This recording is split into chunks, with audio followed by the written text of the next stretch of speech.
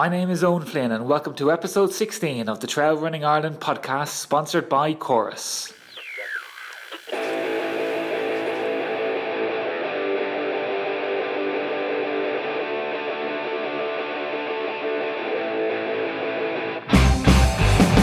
How's it going, everyone? I hope training is going well and the time out running is helping to keep the body and the mind in good shape in these tricky times.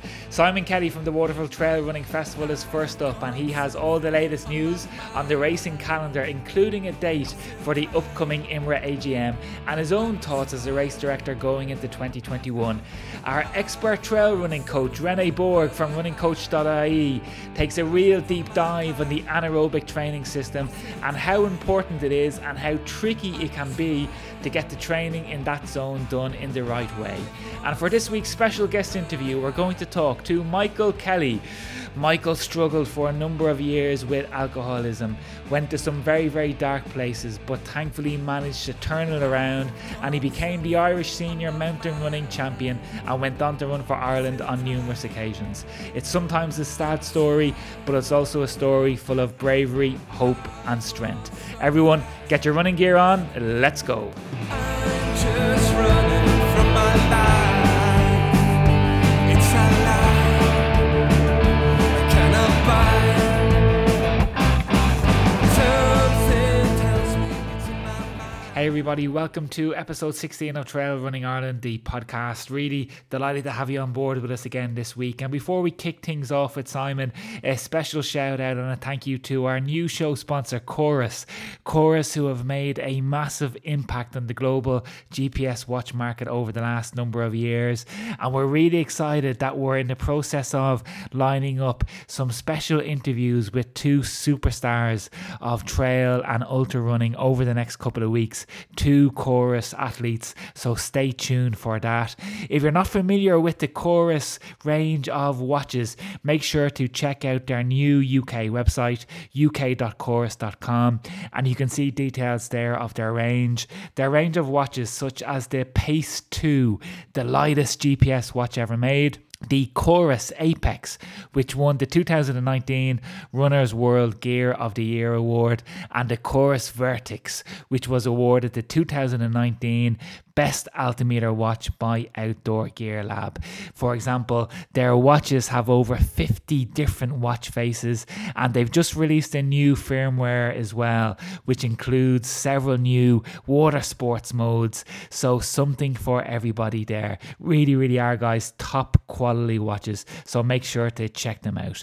Without further ado, let's dial in our man on the ground and kick off the show with Simon Kelly.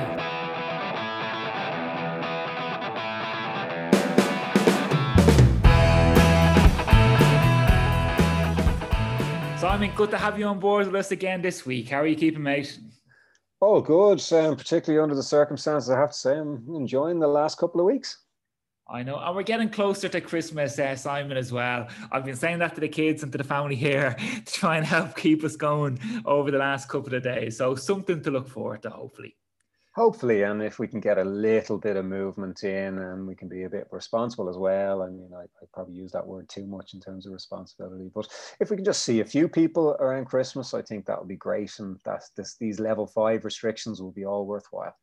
Yeah, and speaking of movement, there's a little bit of movement on the racing calendar assignment as well. We've got no results to report on this week, naturally, but we do have races who are beginning to get organised for next year, and that's certainly given me a bit of hope and something to look forward to.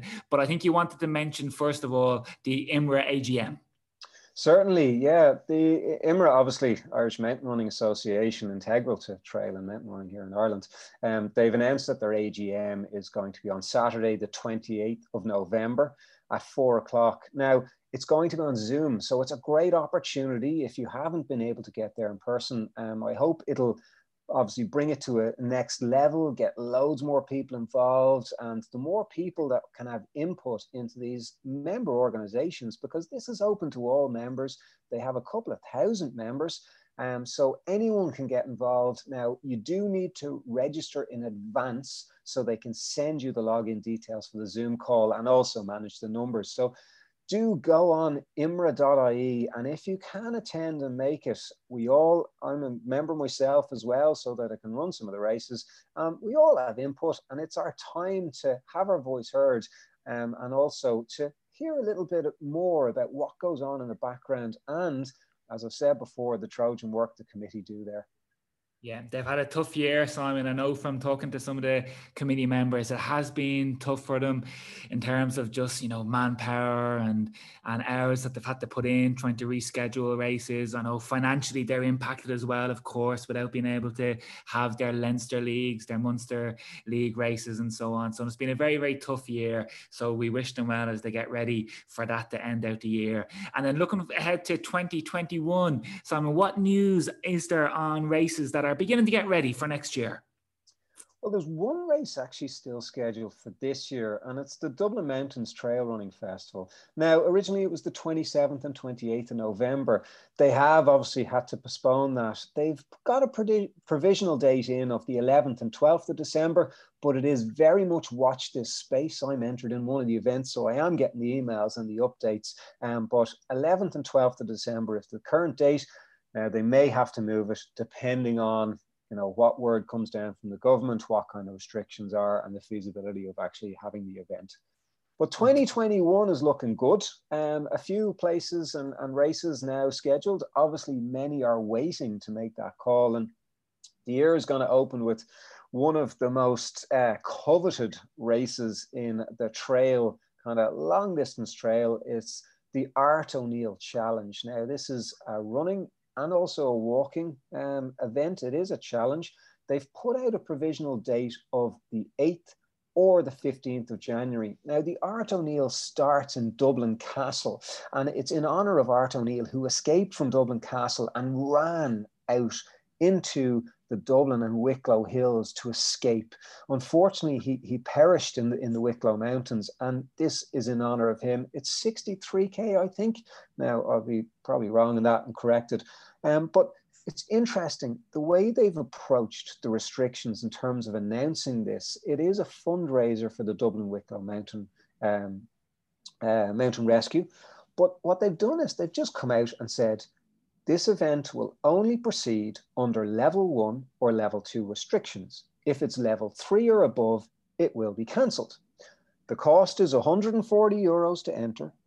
€50 of that is a non-refundable deposit, and then the balance 90 is the event fee. So if the race is cancelled, you get your €90 race fee back, and you will be posted your goodie bag as a goodwill, but the €50 will be non-refundable and will obviously go to the mountain rescue team. So I think it's just great that they're being so open, and you know what you're getting when you're signing up. You know what the outcome is going to be depending on the restrictions. And I find it's really clear, open, eyes wide open, and obviously great for the mountain rescue team there as well.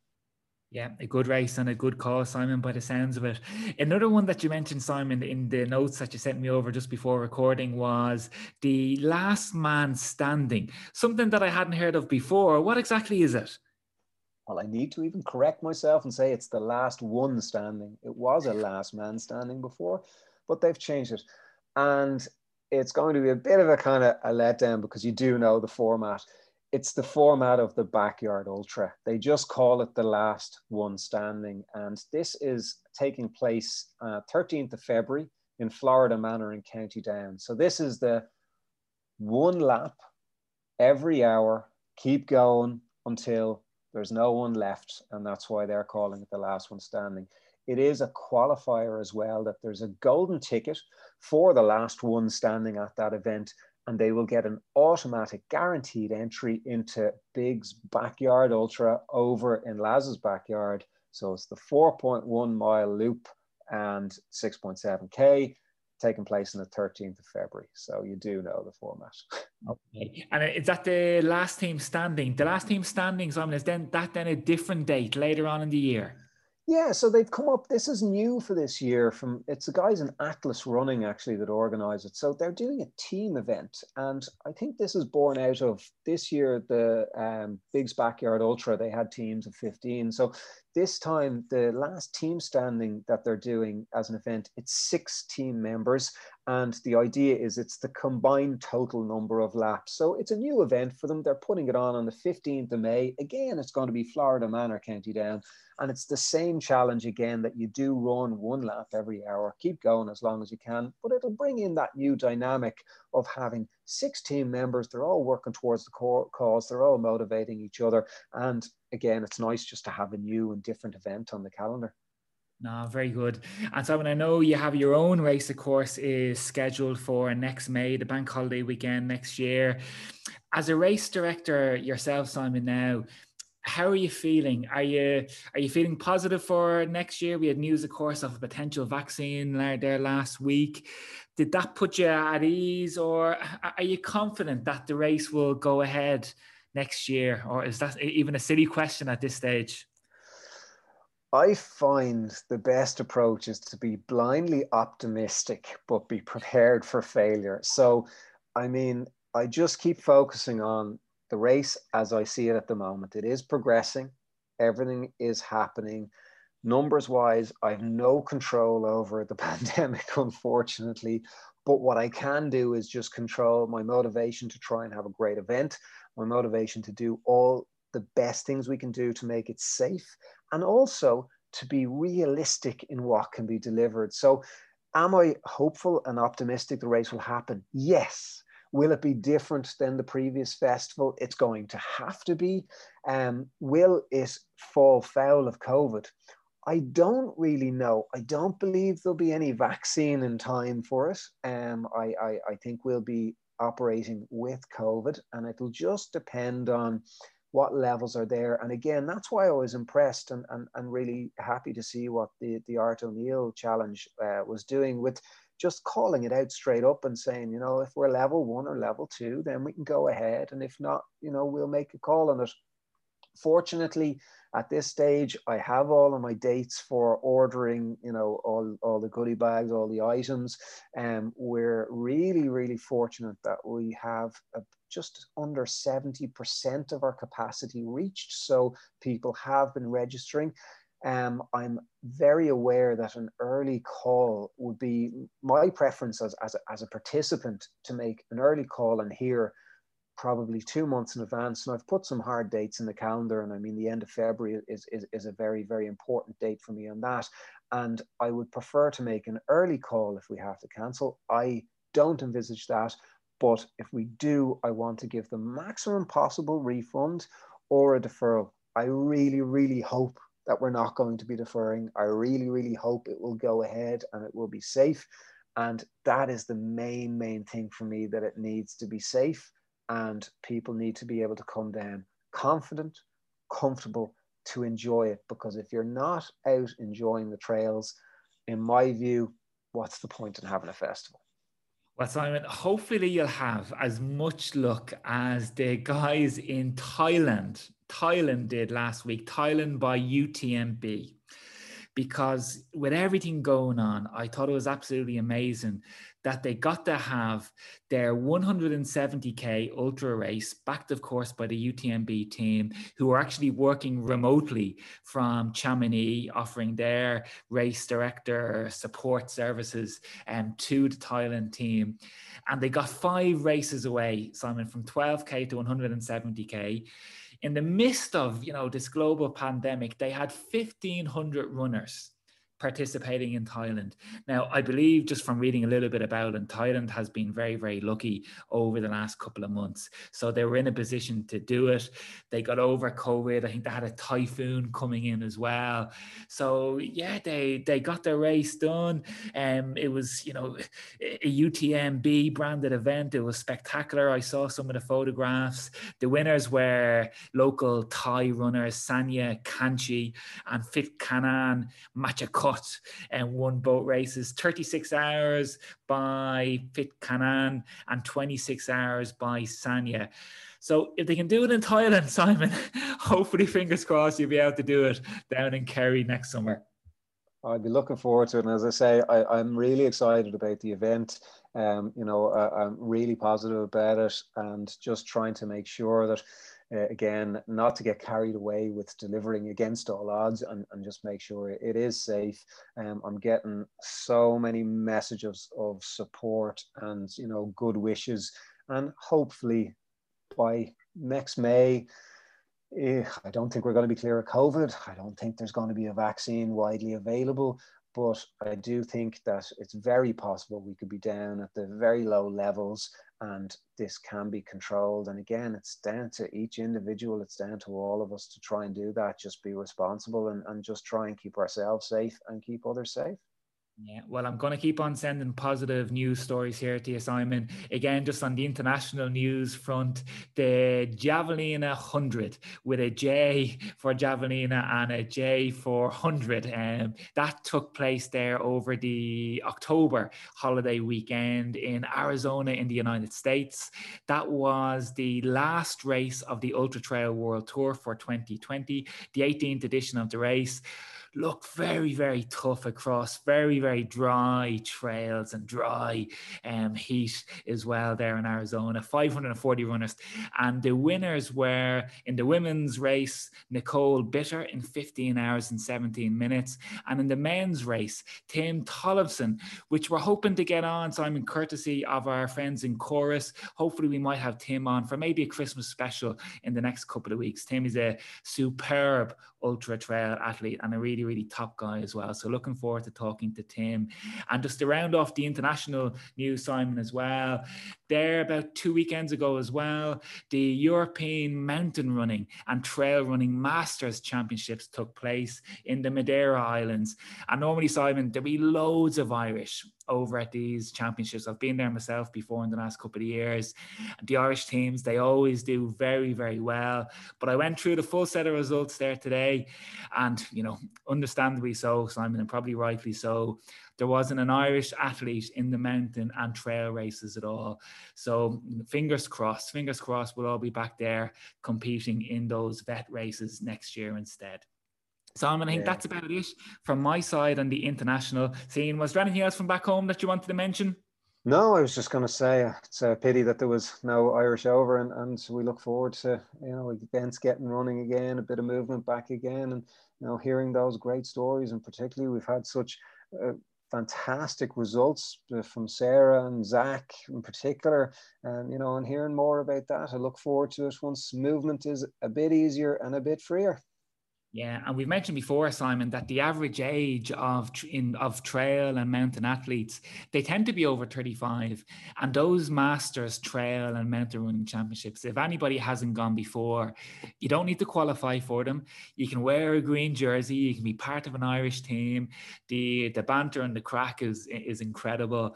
And they're really, really good fun. So if we do get to travel again next year, do look it up. And maybe for next week's episode, I might have a look and see where those Masters Championships are. And you never know, Simon, we might be on an Irish team together next year after all.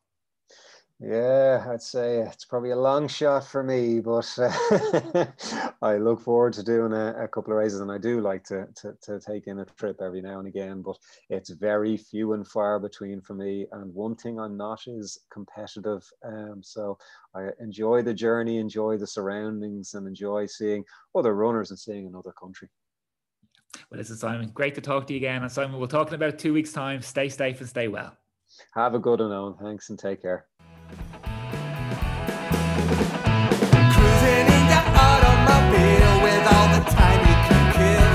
There is nothing that gives you the thrill. My name's Sarah McCormack. My name is Brian Fury. My name is Nicola Duncan. My name is Zach Hanna. My name is Mark Ryan. I'm a mountain runner. I'm a mountain runner. I'm a mountain runner. I'm a mountain runner. I'm a mountain runner. Hi, my name is Harriet and I'm a mountain runner. You're listening to Trail Running Ireland. Let's go. Let's go. Let's go. Rene Boer, great to have you with us again this week. Rene, you're very welcome back to the show. Yeah, thank you, Owen. I'm glad to be back. Rene, we had a great chat last week about aerobic training and anaerobic training and what they both meant. And last week we focused on the aerobic side. And I know this week you wanted to focus on anaerobic training and what exactly that means and how we can protect it and look after it and improve it. Yes. So to recap for the people who might have missed the last podcast, what we were trying to explain last week is that running is basically it's primarily about metabolism. So that means how fast you can run for any given period of time. Of course, it's dictated by things like muscular strength and these sorts of factors. But the main thing is what's going on with your metabolism. So the metaphor we was putting up is the engine. So what's going on with your engine? And basically, we have an engine that produces this currency called ATP. And the more ATP you can create within a certain amount of time, the more power you can produce. And the more power you can produce, the faster you can run. So essentially, it means if someone can run very quickly for long periods of time, it's because they can produce a lot of ATP in their engine, and they can keep doing that for a long period of time. And similarly, if someone is really slow, it's because you can't produce very much ATP, and even the ATP that you can produce, the rate of that production might basically drop very quickly.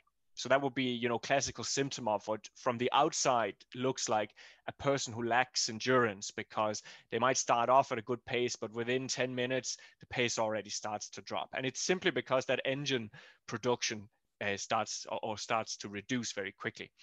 So we were saying that, well, the aerobic metabolism is like a combustion engine, and that's the main focus of all training programs. It's about 80-90% of the training, because that is what we really need. We need a huge, big combustion engine because it can produce lots of these ATP.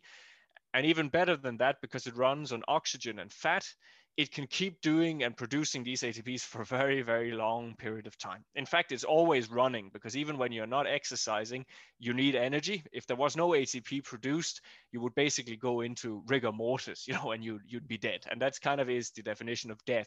The moment the flow of ATP stops, that's it. I'm sorry, game over. So when we run, we're all a long way away from that when we're out training.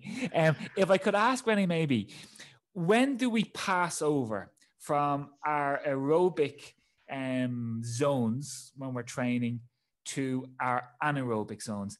How do we know? Or if we look at our watch and we look at our heart rate, how do we know what side we're in?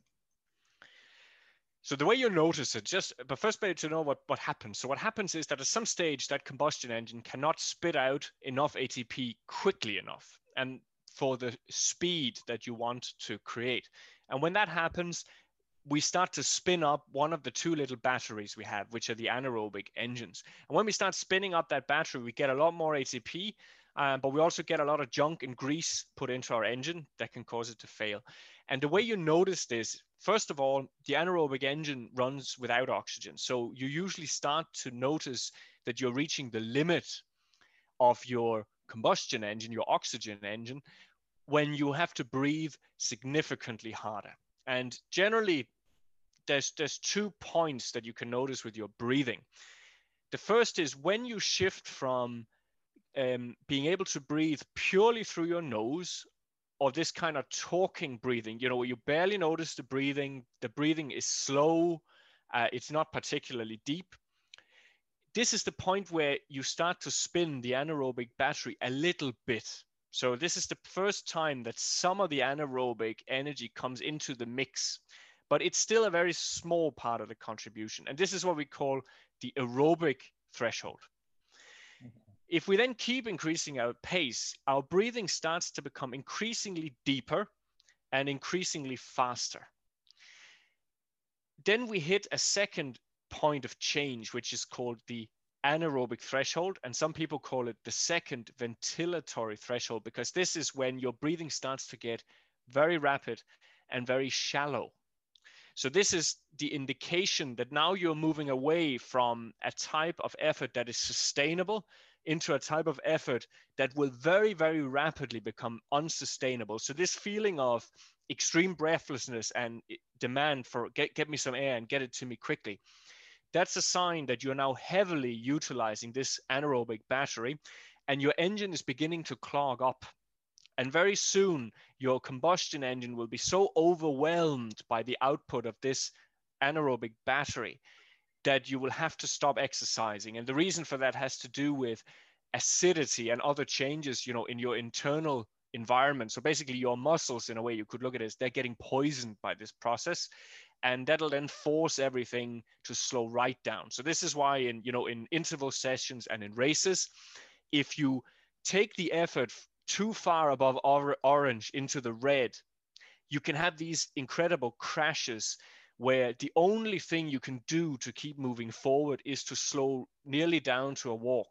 It's not even enough anymore to just slow down to steady pace, because you have just absolutely poured this what we say waste product that the anaerobic engine produces. You've just poured that into your main engine, and it needs time now to clear that backlog before it can function properly again. Sure. And if we come back a little bit, Rennie, and if we go back to the anaerobic threshold, would I be right in saying that that's the equivalent of what many Irish athletes have done over the years on a Saturday morning with their club, the standard club tempo run, the pace run? And isn't the purpose of that, I think, to run around your anaerobic threshold zone and to try and increase your efficiency as you're running in and around that pace, in and around that zone area of your anaerobic threshold? Yeah, that's the basic idea. So for most people, the anaerobic threshold is the same, or it's very, very close to the best pace they can maintain for 60 minutes. And that means for a good club runner, it would be about their 10-mile pace. And for a faster club runner, it's closer to their 10K pace. It's closer to their marathon pace, right? So you could have an elite runner who runs marathons, half marathons in an hour. We have those, and some even a little bit faster now. And that means for them, the anaerobic threshold is actually the half marathon pace. If you run the 10-mile in 60 minutes, then that is your anaerobic threshold, is your 10-mile pace. And finally, if you are, let's say, a hobby runner who runs 10Ks in 60 minutes, then your anaerobic threshold would be similar to your 10K pace. If you're a total beginner, sometimes it's even lower than that. It would be something like your 30-minute pace. Yeah. But the main thing with tempo runs was to look at this area of intensities that lie above easy, so above the aerobic threshold, but below the anaerobic threshold, so below this kind of 10-mile-ish pace. So you have a zone there, and that's the zone we call zone 3.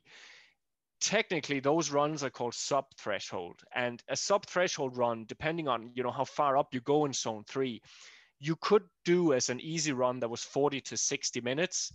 For some people, it could even be longer, because your marathon pace, actually, if you're a faster runner, your marathon pace is hiding in that zone 3 as well, in the lower part of it. But what a lot of people do is they actually run right at this threshold or just above it. And when you run just above it, it becomes quite a demanding session. So a lot of athletes have made this mistake of doing 40-minute tempos that are on the hard side of this threshold. And that's an extremely demanding session because you're really running that dirty battery. So the general consensus today among coaches is when you are actually training right at the lactate threshold or just above it, you shouldn't do more than 20 minutes continuous effort. So you probably remember these types of sessions, Owen, that it used to be a classic to say a 20-minute hard tempo. And that sort of session would be probably just above the lactate threshold. So for most people, between 10-mile and 10K pace. Yeah. And invariably, as the season progressed, Rennie, that might start off at 20 minutes in week 1, but maybe as we got 2 or 3 months into the season, we might be up at 34 or 35 minutes.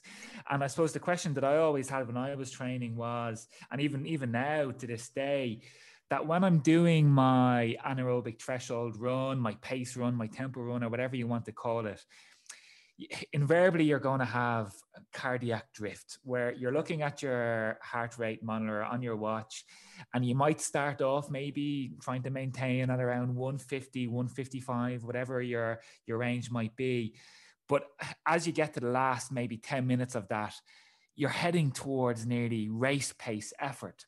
So my question is, Rennie, do we need to slow down in these tempo runs and be disciplined and be patient and stay within that heart rate zone that we started at, even though we're going to drop in pace? Or is it okay for our heart rate to drift up as we try and maintain our pace, or as we're getting excited in the last 3 or 4 minutes, the last K of our tempo runs, we're trying to maybe replicate a race and our heart rate goes up through the roof. Are we actually throwing all the goodness that we've done in the first 20 minutes out the window as a result? It's actually more about timing of the session, how you should execute it. But just on the heart rate itself, your heart rate generally goes up not just because of the energy systems and the energy demand. It goes up because of things like, stress, caffeine, heat, things like that. So it's more important in the session itself that you focus on the effort. So it's very important as an athlete that as you run and learn to run at different intensities, that you get a very good intuitive feel for when are you progressing from this steady effort to the hard effort. And all you need to do in these tempo runs is you need to ensure that your steady doesn't cross into hard for very long periods of time. Yeah. But in terms of actually progressing it, in the old days, a lot of runners used to trash themselves by basically doing threshold runs too early in the training. And today the consensus is that it's generally better for your steady weekly run, if you have that sort of routine, that you start early in the season with sub-threshold runs. That means you're basically running low in the zone 3. So that's closer to marathon pace and stuff like that. And then as the season progresses and you get towards, the races, these sessions can actually get a bit shorter, but you get closer to the real lactate threshold or just above it. And this is where it gets really interesting, because at a certain stage, it's actually better for you to split these threshold efforts into pieces rather than trying to run them all in one block. Because of this has to do with the relationship between these two engines, so the battery and the combustion engine. I mentioned there that if the bigger the combustion engine is, the more of the waste products that the anaerobic engine is producing can be recycled into more energy. And what basically happens is the anaerobic engine will create ATP and it will leave behind a waste product. It's called pyruvate. If that pyruvate, that's available basically for the combustion engine. So if the combustion engine is big, it'll take that pyruvate and it'll make more ATP out of that. But if the aerobic engine is very small, it'll linger outside the muscles and it'll linger and it'll become lactate. And then we get a negative effect on performance.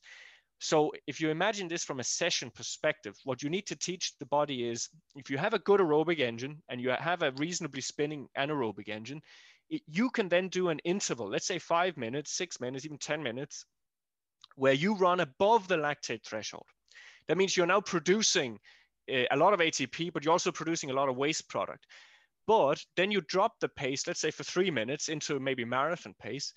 Now, suddenly the aerobic engine can get a little bit of a chance to take all this pyruvate and recycle it. And the more you train this metabolic process, the better these two engines get at working together. So that means instead of just doing tempos, once you get close to the race, it's actually a good idea to do what they call, there's many words for it, Owen, but stuff like cruise intervals, or what's called new interval training. And new interval training it just means an interval training where you run hard, and then in the interval, you don't drop down to a jog. You keep more of a marathon pace effort. And what you're practicing there is this handover from the anaerobic to the aerobic, where the body learns to reuse the junk. And this is extremely useful in a race, because in a race situation, this happens all the time. You're going to have periods where you overdo it a little bit. So if you can teach your body that if I can just drop the pace a notch here, I'll recycle the junk and then I'm ready to go again. If that makes sense. So yeah, it's fascinating. I'll admit, Fanny, that it's a little bit overwhelming thinking of all the different mechanisms that you've described there, and that there's so much going on in our body during a tempo run, during a race, that we're probably very much unaware of. And all I can say, Rennie, is that the athletes that you're coaching, that they're lucky to have you, and there's somebody that can understand it. And when would you have any tips for the listeners that are listening that maybe don't work with a coach, that wouldn't have that scientific understanding? How do they actually put everything what you've said there, how do they apply that to their Saturday tempo run? How do they know where to go, where to start? Is it on their watch? Is it by feel? How do they get the benefit of their anaerobic tempo run? Well, the summary of it is kind of that, first of all, teach yourself how does it feel when you go from easy to steady? So notice that breathing we talked about. When does it go from like you barely notice it to now I have to take slightly deeper breaths? And when does it go from steady to hard? So where the breathing becomes shallow and rapid instead of controlled but strong.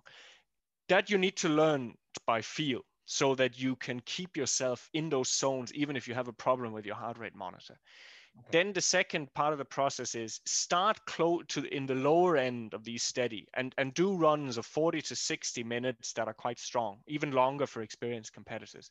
And then slowly make those tempos faster, but as you make them faster, either make them shorter or break them into repetitions where there is some kind of break to allow your system to catch up. That'd be a very basic way to progress it every single season. But really what I wanted to warn people about when thinking of the anaerobic engine is that when this anaerobic engine is very easy to stimulate, especially in runners who are born with what's called fast twitch muscle fibers, a lot of them. So if you are naturally powerful and listening to this, so that means you have an easy time bulking up muscles, you're pretty powerful in your jumping, you have a good sprint, things like that, then you're especially in danger of this problem. That is, the moment you start doing hard training of any sort, you start to stimulate this anaerobic system. And that means this anaerobic battery will start to spit out more of this pyruvate. If you do that early in training while your aerobic engine is still weak, you are actually going to reduce all of your paces across the board. And why does that happen? It happens because your little combustion engine will constantly be overwhelmed by your much too active anaerobic engine. So this is why, as we said in the last podcast, in the beginning, anything that's kind of hard intensity, it needs to be in really small doses. And, hold that training off until you get pretty close to the races, because it only takes 5 to 6 weeks, as we said, to really whack that up to maximum. And then you can do some coordination training at the other end of that. So that will be my warning to people with the anaerobic system, that it's something that if you actually train it too much, you always think all training is good, but if you train it too much, it actually will reduce your race performance, especially when the longer your distances are.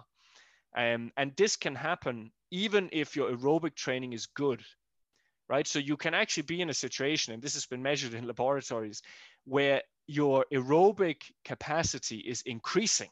So if you were to measure that separately, so your aerobic fitness is now better. But if you have also overstimulated the anaerobic engine, your actual race paces can drop as a result.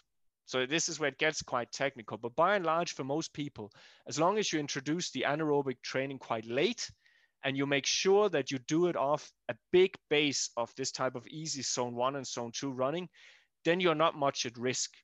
But if you're constantly, running and racing hard and hitting that, then you're probably not reaching your potential, because you're never maximizing that relationship, if that makes sense. No, it does. It's great advice, Rennie.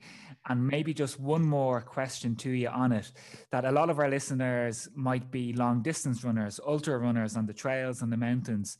And that type of runner can't ignore their anaerobic training either, because, how many times have we been on a tough climb, maybe halfway into an ultra, where we're working our backside off and we do drift into that anaerobic state.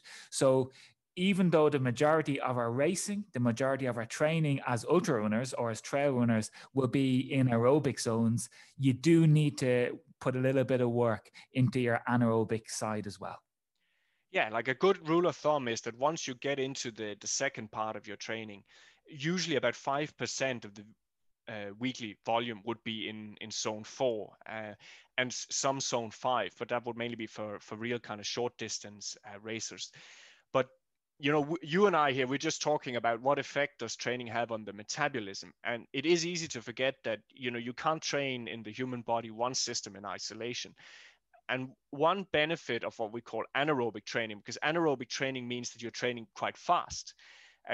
So let's say when you go and do zone 4 repeat intervals, which is basically just for people, it's kind of 3K to 10K race intensity, if that will give people something to attach it to.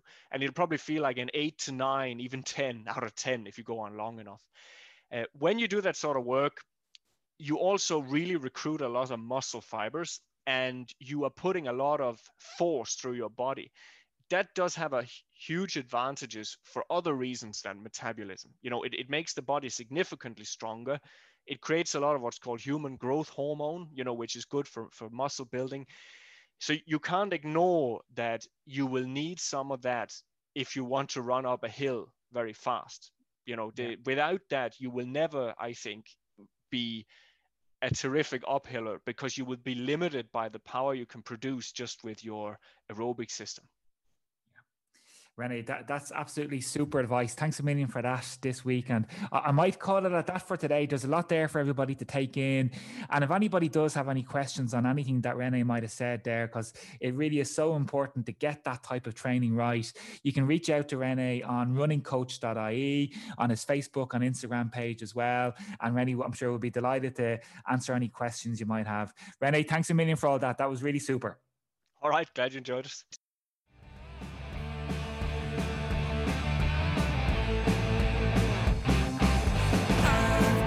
Something on my mind. Lost in time.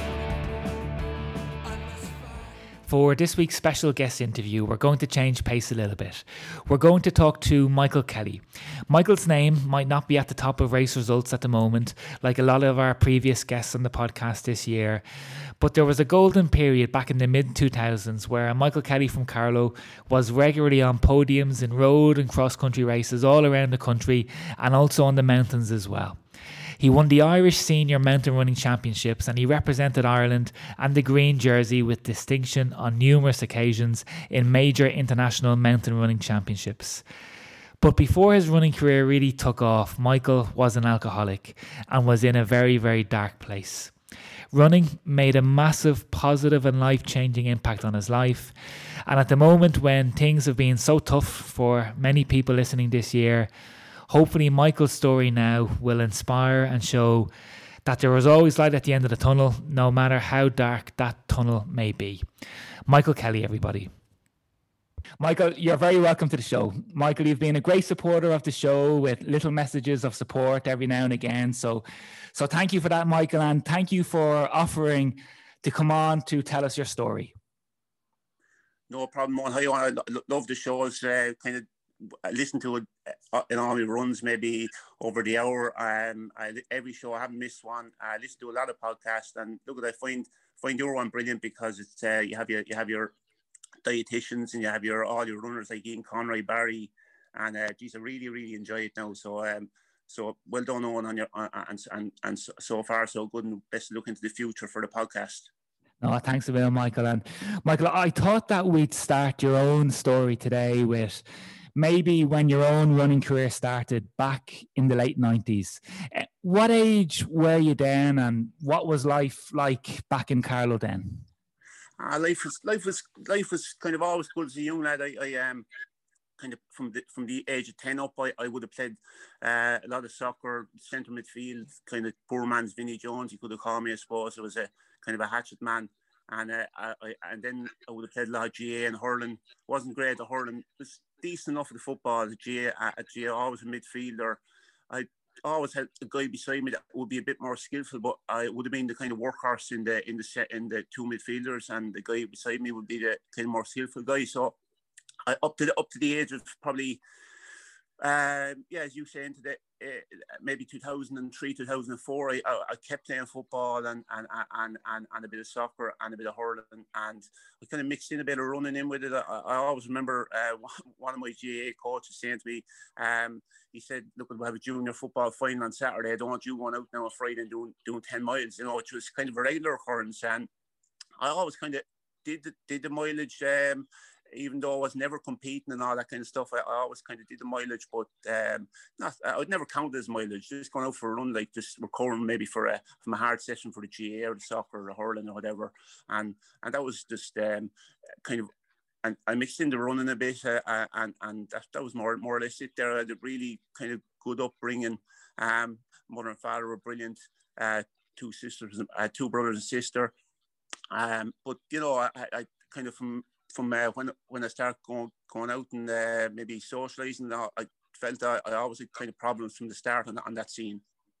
We're painting the picture, Michael, that you know you had a great family upbringing. You were an all-round sports star back then. Maybe you were, you know, one of the important players of the GAA team. Played football. You were an up-and-coming athlete as well. But there was this big dark shadow that was there beside you as well. The demon of the drink. When did those problems, Michael, start?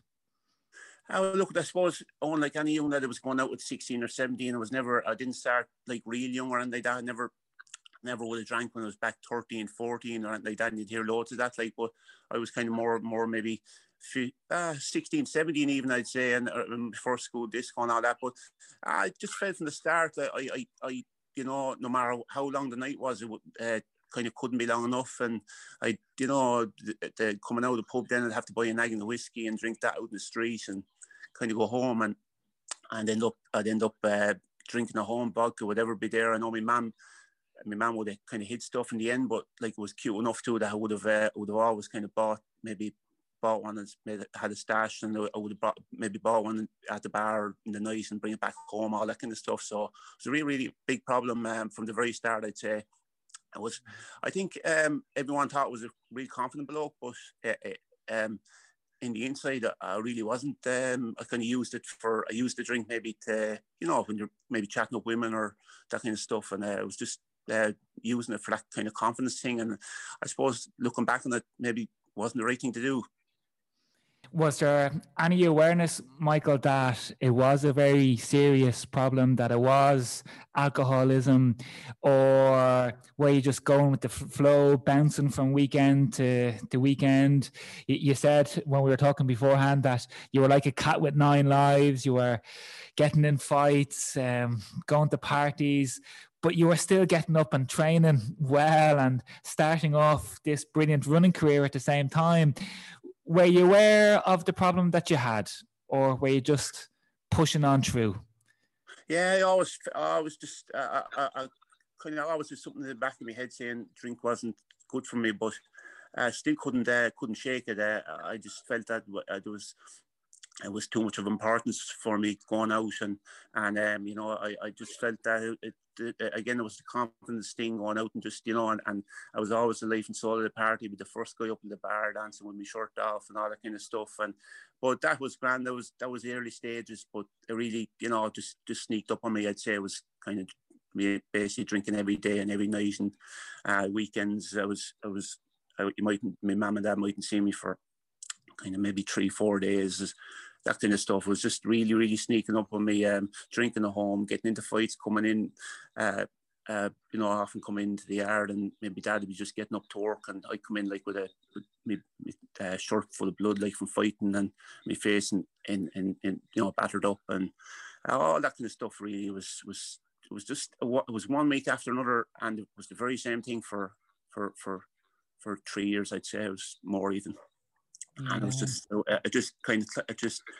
I definitely got to a stage where I didn't really want to be kind of around anymore, but because it was such a disappointment to my family and to my brother and sisters, who like were really, really nice people up along, and like just I shouldn't have done that to them really, but made up for in the since, all right, but like they saw a lot of stuff as well that they shouldn't have saw, you know, really.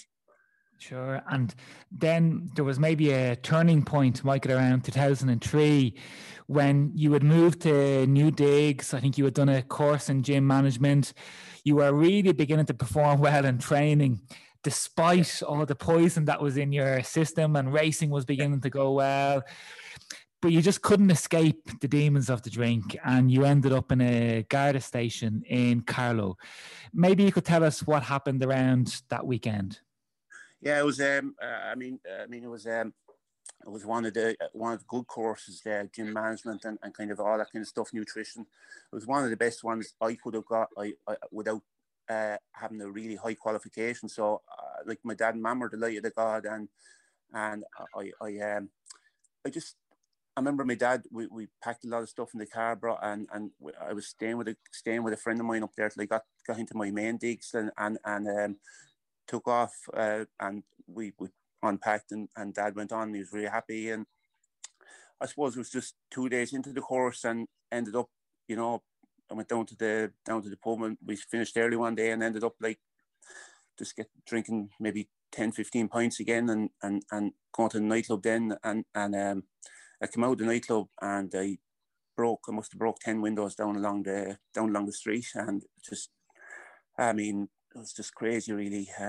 And I got taken away back to Carlow and ended up in the cell for the night. And I don't know, we got fired off the course for one thing, that was finished. And my dad and mum came in for me then early in the morning and I got into the car when they come out and just I suppose my mum said nothing, but my dad just looked back at me and he just had this look of sympathy. He never was angry or never said a thing, but he just looked at me and said, I think this guy has a problem. We have to help him.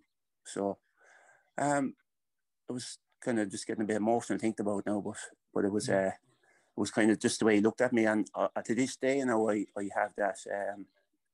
I see him looking back at me, even though he's passed away now and all, but I see him kind of looking back at me if anything goes wrong, and just, kind of had that look, a dad look, just saying, I'm here for you. So I'm sure it must have been hard for him, Michael, because as you said, hard for everybody, because as you said, you were from a very good family, a very loving family, good support. You were good at sports as you were growing up, and doesn't it show just how easy it is maybe for anybody? You just never know when you might fall victim to some form of addiction, whether it's alcohol or drugs or what, depression, anxiety, whatever it might be. You just never know. You just can't tell, because there was no indication, was there, that you were going to fall into this vicious cycle? Not when it was growing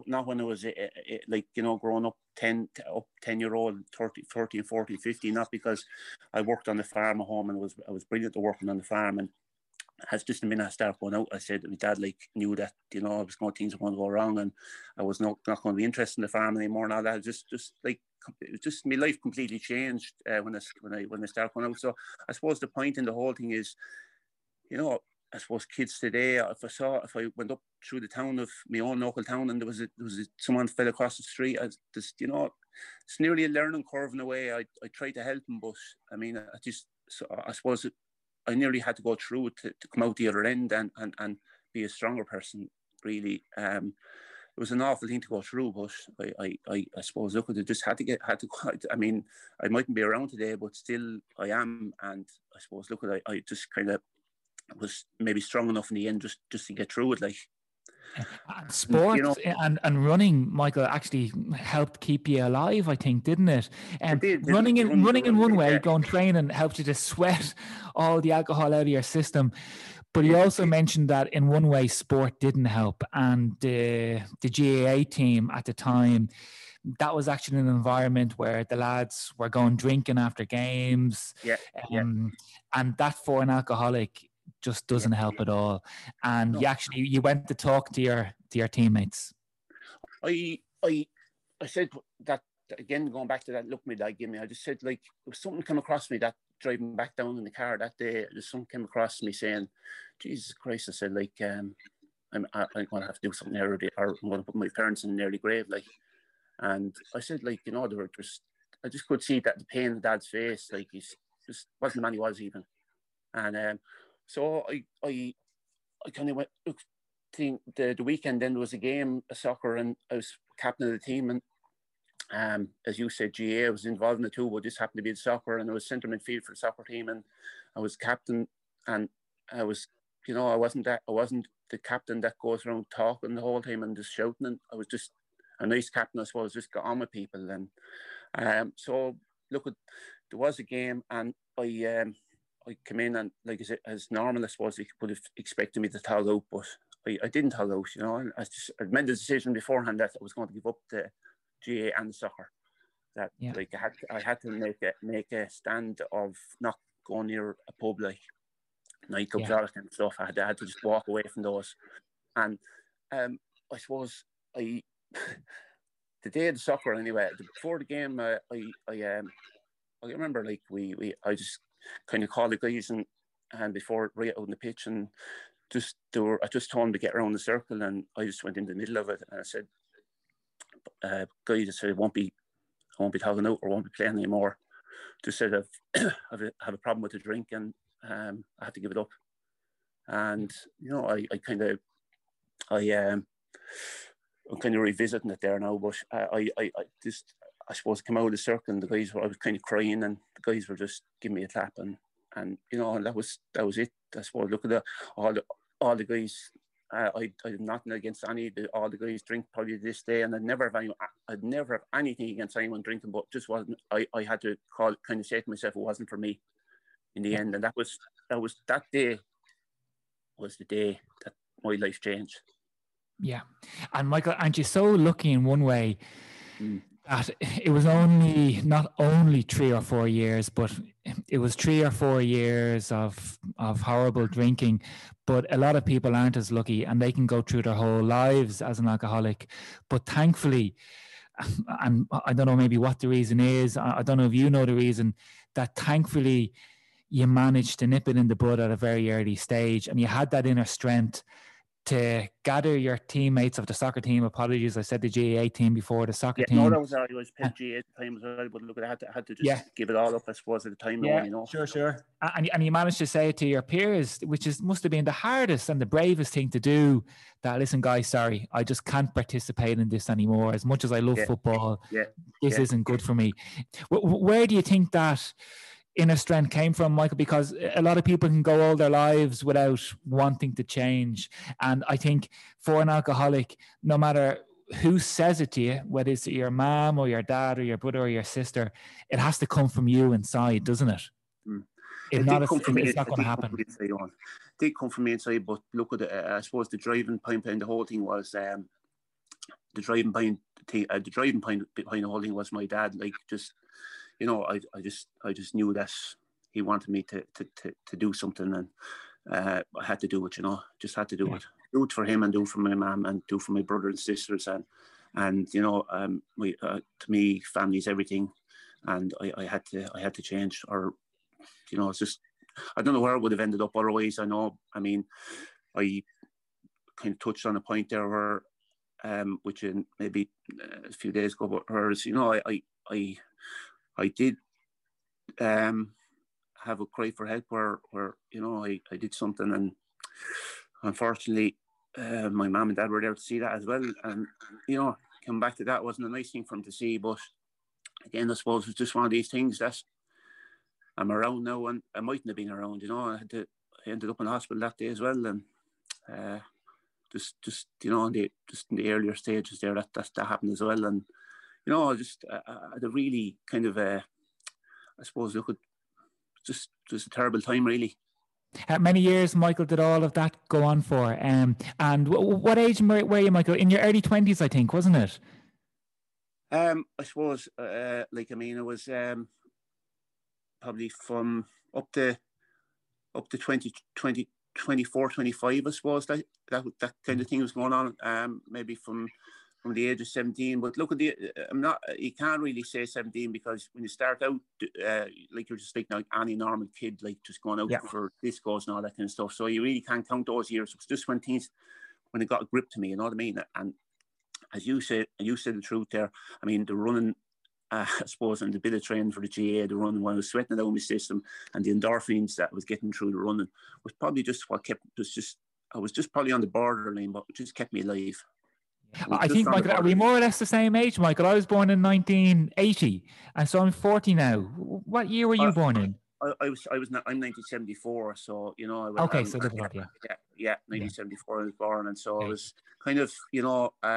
So you're talking, say, you would have been in your late 20s around then. Late 20s? Yeah, probably, maybe it would have been a bit older. Yeah, kind of sometimes I'm not great calculating the years, especially looking back on it. There's probably times where my mind almost went. So I suppose it could have been maybe into my later 20s, maybe then, as you said, on, yeah, definitely. Yeah. Well, Michael, you managed to turn that addiction to alcohol into a wonderful addiction for running, and you went to see a counsellor. You got help. You had that internal drive, and from those horrible dark places where you were, you had 4 or 5, if not more, and you're still running a course now, but you had 4 or 5 stellar years when it just took off for you. And what a dose of healthy medicine that must have been, all those great results. And maybe could you talk to us about what happened next, post the team meeting with the football team, and when you decided to try and make things better? Yeah, got a bit of counselling on, and it definitely helped me. Just to kind of, he just told me things that would have helped me, and I suppose, look, at the end, there's only so long that could go on for, and it probably went on for 6 months, maybe 7 months, something like that. And then I said to myself, look, feel that I just told him I feel I'm okay now. You know, I think I need to move this along on my own now. That you know, that I can't be there. I can't be dependent on you for the rest of my life. So I should feel kind of, I'm off the drink. I feel confident. I feel strong. And you know, I can never get too confident because you could go back to where you were real quick. But I had that kind of tunnel vision then for the running when I liked it, and I had given up the GAA and soccer and all that, and you know, I had to kind of meet, I suppose, although I still didn't touch my older friends, and still do to this day, I had to meet new group, I suppose, and I suppose, look, I was with Lawrence O'Toole's in Carlow, but I suppose I'd have to say Gowran would be my main club, and Liam Keeley kind of took me under his wing there, and Liam was brilliant, and I kind of, and I as I said, I finished the counsellor, then I tunnel vision into the run. I was working as well, of course, but I you know, I kind of started doing kind of 60, 70 mile a week, and got maybe to 80 mile a week, and was doing a lot of speed sessions, doing everything right, and my nutrition right. And I suppose the breakthrough came for me then at a race down in Clonmel where I was up against the great Brian Maher, you know, Brian yourself, and I went down there and I ran 19:33 for 4 miles, which was kind of, it's not like Irish class or anything like that, but like for me at the time, like to run 19:33 like was good, because I wouldn't have been the fastest guy. I was a lot better on cross country, so whatever I was going to do on the road, I was going to go ahead of a lot better on the cross country. And I felt like when I was down at 19:33 on the road and 19:30 whatever it was, I felt like that I like really could go well on the cross country. And look, at Liam Keeley kind of just kept encouraging me, and Liam, I mean, I don't know if you know Liam, but Liam's after really over the years, he's been at every Olympic Games, I think up to 10 years ago, and he's after taking a lot of kids like in and making brilliant athletes out, and both at long distance, sprint and jump and long jumps, all that, everything. So like Liam was always very good to me, and he always used to kind of give me videos, and the videos were, back then you had video players, and he gave me videos of the Olympics he was at, and you know, like Frank O'Mara run and Mark Suddenly got a bit of inspiration from those guys, and Eamon Coughlin and all that. And it all worked, Michael, didn't it? Because only a couple of months later, I think in January 2005, you led out the All-Ireland Intermediate Cross Country for the majority of the 9,600 metres, as you were telling me during the week, and he only just got caught by Emmett Dunleavy. Emmett's another classy runner as well, and Liam O'Halloran. But you still made the podium. You still got bronze medal in a national intermediate cross country, and that must have been a special day. It was just going back a small bit. Like I had made a breakthrough in the cross country in the same season, in the same cross country season. I think that it'd be counted as the same season, but I ran the national novice in Belvedere House in Mullingar. Okay. there was about 300 competitors that day. It was absolutely savage. I remember like it was like maybe the Breeders' Cup, the horses coming out. It was like the shoots, the shoots. I was really, and that day Alan McCormack won, and Brian Maher was second, and I made the podium. I was third. I was delighted because it was a faster race. I think it was done over maybe 6 kilometers, and that really gave me the kind of just the love for the cross country, like the speed like of that day. Like, it was really fast. Like, as you know yourself, Brian Maher is a brilliant runner. And Alan McCormack, I think that season I think the year after that he would have maybe, I don't know, I think he was on the podium in the senior cross country, so he was a pretty good runner. And then as you said, then I come on to the following and the same season. Then in January, that was probably my best favourite race of all, because that was in Carlow and Tinner Island course, and I led home turf. Pardon? In home turf, in your home ground, Eddie. It was home turf, and look, I'll tell you a little bit about the race, Owen. I warmed up, and I remember talking to Brian, and Brian Maher, he wasn't really up for it that day. It was a little bit of cutting the ground, and I knew Brian like just to run on the fast surface, and I said, look, I'm going to give this a go now here. And I didn't know who was in the race, really. I wasn't one for picking out who was in it or anything like that. I said to myself from the start I was going to go from the gun, and I went from the gun, and Jesus, I led from the gun to 9,600 meters. You say 400 meters to go. I remember coming up along the hill to the finish. There was a kind of a hill up, and it was like, I tell you what, like I liken it to, just for the people listening, I liken it to the Tour de France on the Alpha d'Huez. It's people coming out, and I couldn't nearly run through them. There's people going, come on, Kelly, come on, like that. They were, come on, Kelly, you have to go now. So I just really had nothing left in me. And Emmett, as you know, like, would have a hell of a lot quicker kick than me, and he would be a better miler than me. And I just could sense him coming, and I just gave it everything I could, and Liam passed me as well. But like, when I went over the line, I was so happy to make the podium, like, because there could be so many good runners behind me. And I remember Liam Keeley, my coach, jumped in on top of me, and 20 other people jumped in then, and we couldn't breathe at the bottom of the pile. And Liam said to me, I remember Liam saying to me, I can remember, well, he said, Mick, don't ever forget this day. He said, you're after making me one proud man. Yeah. Yeah, and here we are, Michael. Here we are, 16 seasons later, 16 years later, still talking about it. And I'm sure everybody that's listening, maybe when they're out jogging and they're listening into us now, they're thinking of those great cross-country days or mountain racing days where there's people out on the course supporting you in. And we all certainly miss those days now at the minute, don't we? Well, I wanted to touch on, Michael, as well, a very important supporter that you had. You mentioned your coach, Liam, there, but your dad was also a big influence in all those races for you as well. He was your number one fan. He was there. And I was wondering if you could tell us about the very special weekend in one way, where you had a super big win, but it was also a very sad, poignant moment for yourself and all the family as well. Well, from the as you said, my daddy was the biggest supporter, and anywhere dad went, mum went. So the two of them were always at every race. I'd say they didn't miss one race, and they just didn't miss one race. And I remember, like, even dad would have made more friends, I'd say, in the cross country and the road races than I did myself. Nearly, he was so popular going around. He used to love maybe the bit of a presentation after, and he'd be so chuffed, if he got maybe on the podium or all that kind of stuff. And I was really, really top class. We kept. I tell you, if whatever happened in the past, we became unbelievable friends, and always my dad, but we were kind of, we're best friends then as well. And look, he was just the number one supporter. But then, as you say, we went to the Aran Islands.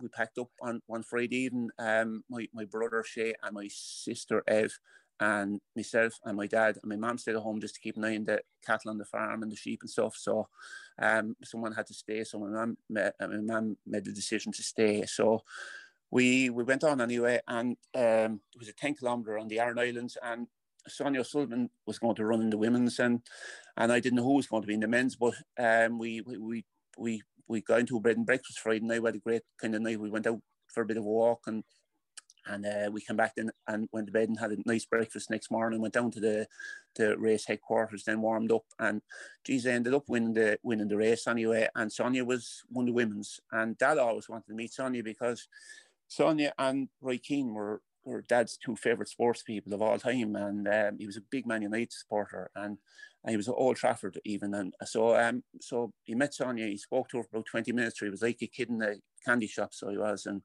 Geez, we went home. My sister and brother went back to Dublin to college, and my dad, me went back. Then we stopped in Loughrea for food and went home. And the next day, then I just went out for a bit of the recovery run, and we're going to come back then to watch the Australia and Ireland rugby match. And I just said to Mum to come back to his dad around, and he wasn't like, and it was kind of, he'd be such a good timekeeper that he'd tell you he'd be there, and that'd be it. He'd be just so honest like that. So, we went kind of to look for him then, and we looked to call long story short, we found him along the field. He was driving the tractor, and he was kind of moving one of the sheep feeders, and he got a sudden heart attack on the tractor, and he died. And I suppose that's a day that kind of changed our lives forever. Yeah. And for yourself, Michael, like when you have such a low, sad moment like that, or even say before your dad passed away, I don't know if you ever picked up an injury or if you ever had a bad result, are you ever tempted to have a drink again when those sad, horrible moments arrive, like when your dad passed away? Or were you were cured in one way, so to speak, that you're okay? Were you free of the drink 100% by then? I was completely free of it. There was a point in my life that even maybe at Christmas or something, I could have one bottle and that'd be it, and I was able to do that. But okay, I was able to do that, but it ended up that I just felt that what the best thing for me was just to even that kind of stuff, because if one thing went wrong, I could go back. And I just said to myself, so 15 years ago, my wife and I my wife actually gave up drink completely for me as well. She did that for me, and I just complete. I haven't had one drink in 15 years. Never a drink through my lips, thank God. Ah, brilliant. You know, and we were talking about your dad being your number one supporter, Michael. Did he get to see you qualify to run for Ireland? He did. There was one qualifier where I remember actually was so thrilled. Like he'd have the Irish flag up outside when they'd be away. Then he'd have the Irish flag up outside the farm. Really? And he'd put up when as soon as he'd be gone out the gate, he'd have the Irish flag up. He wouldn't do it when I would be there because he'd think it'd make me nervous. So he'd do it when I was gone, because my mum would have told me after that. He just, the minute I'd be gone, he'd put up the Irish flag. Like he'd stick it up, and he'd have a bit of tape, and he'd stick it up on the gate, you know. And that kind of mentality, you know. He was just such a nice man. Great. And tell us, Michael, how many times did you get to run for Ireland? Because it's a wonderful story. Somebody who had, you know, all that trouble back in the early days, they managed to turn around. You managed to turn it around, and you got to run for Ireland in the mountain running championships. How many times did you get to run for Ireland, Michael? Do you have the stats?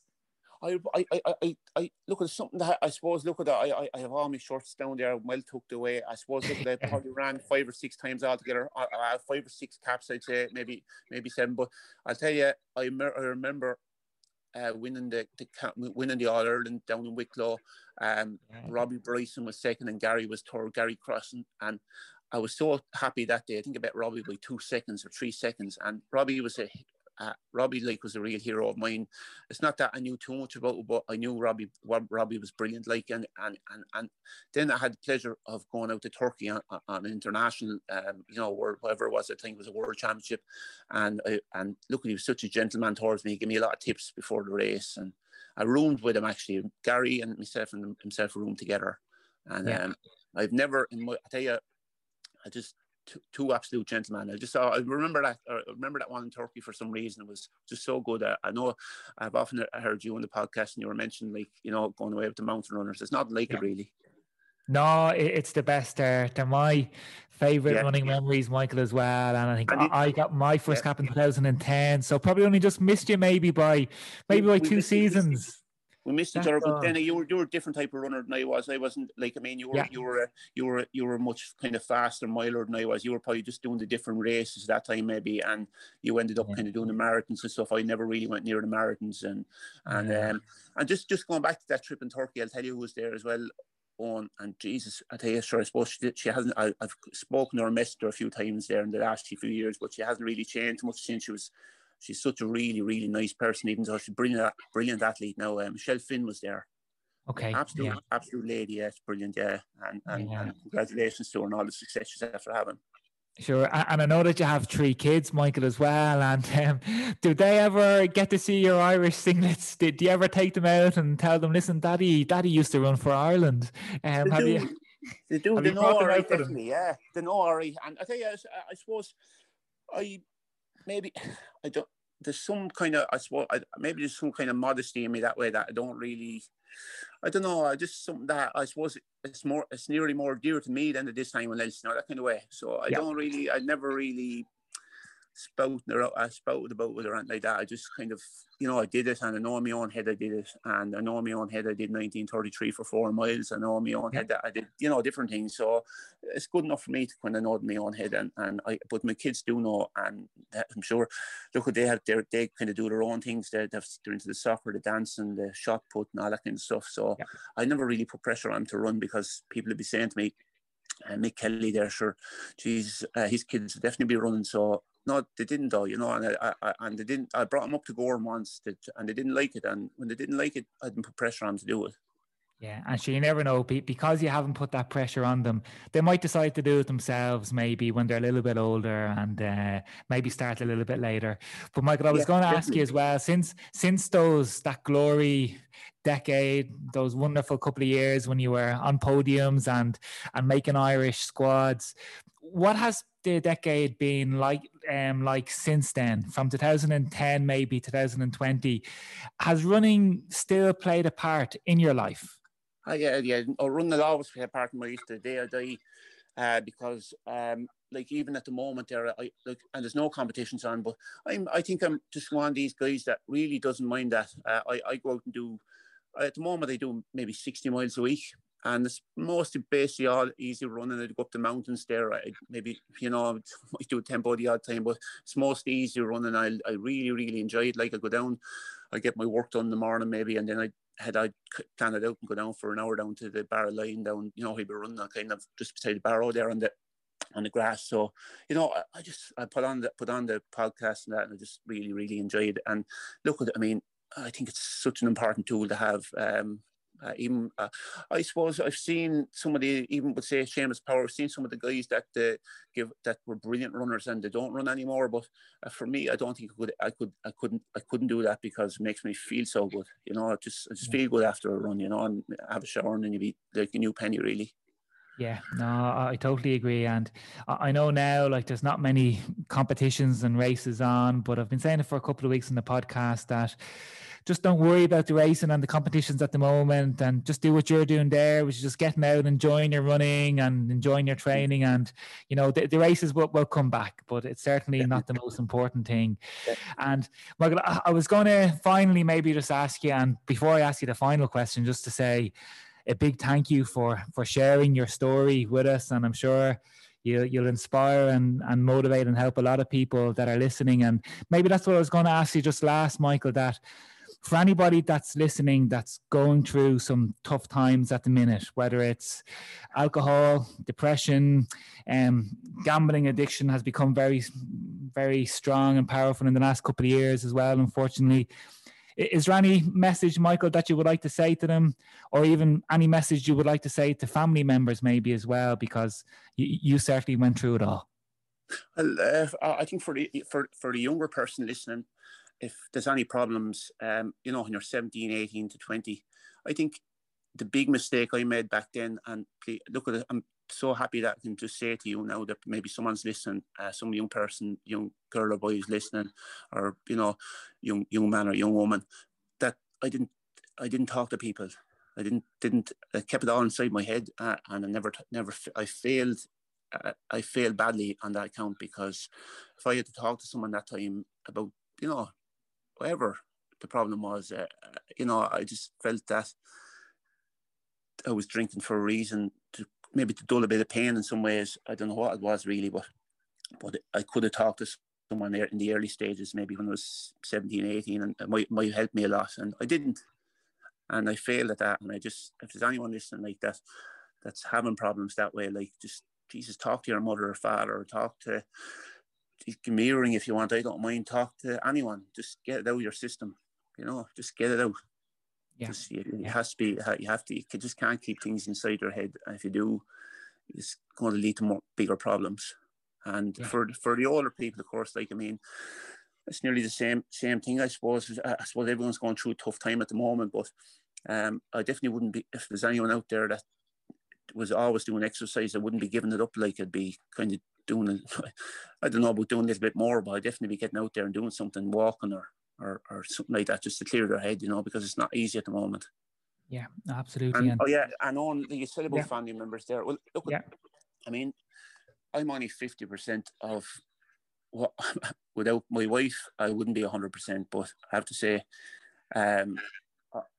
if I was here and I was tired after work and I didn't want to go for a run, my Emma pushed me out the door and she said, "Look, get out there and do your run," And then when I come back, I feel fresher and all that. But she knows, and she's been, from the day I met her, she's been so supportive to me in the running. And I don't think every man would be as lucky.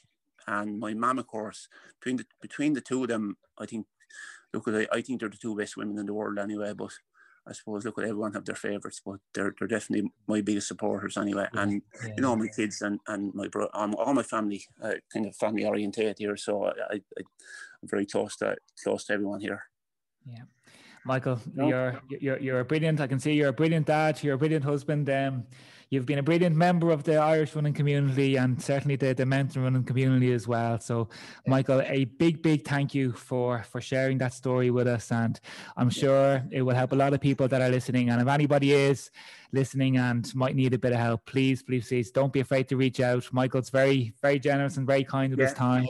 Or even just, no problem. Yeah, or even just take out your phone and Google alcoholism, Google depression, and lots of different supports will come up on your phone.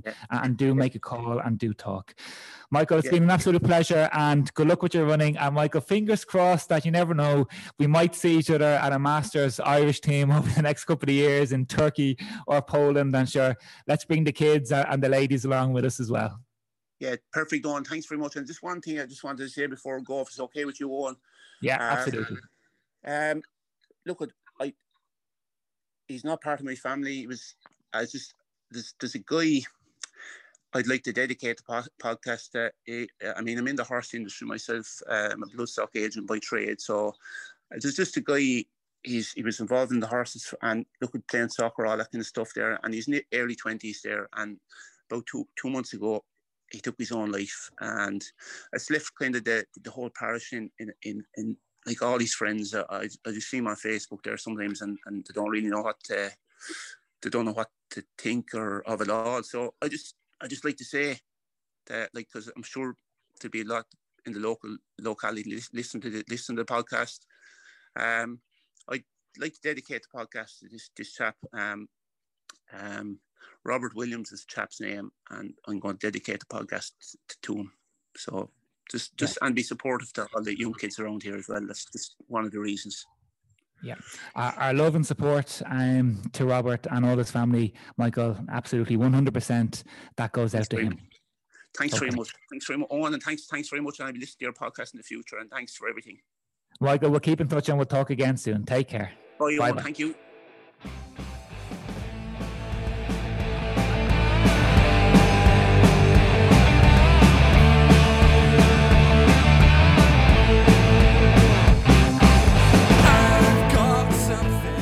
Really big thank you to Michael for telling his story there. Please do share it with friends or family who might be going through a difficult time at the moment. Do reach out, and what an example Michael is for his own family and community. And I'll be a lucky and proud man if I get to stand beside Michael at the start line of a race, hopefully in the near future, or even just to go for a run with him, because as we said, at the moment, racing, it's not the most important. It's about staying healthy and using our great sport, trail running, mountain running, no matter where it is, to help everybody stay happy and keep ticking over until things hopefully improve in the not too distant future. A final shout out, guys, to our show sponsor. A big thank you as always to Chorus, who came on board there recently. And I might just mention the Apex Pro watch before I sign off. It's an incredible watch featuring over 40 hours of battery life. The Apex Pro, it really is perfect for anything that the trails or the mountains might throw at you. So make sure to check out Courses, their social media, or their new UK and Ireland website for more details there. Until next time, everybody, have a great week, have a great week's training, get your running gear on, let's go.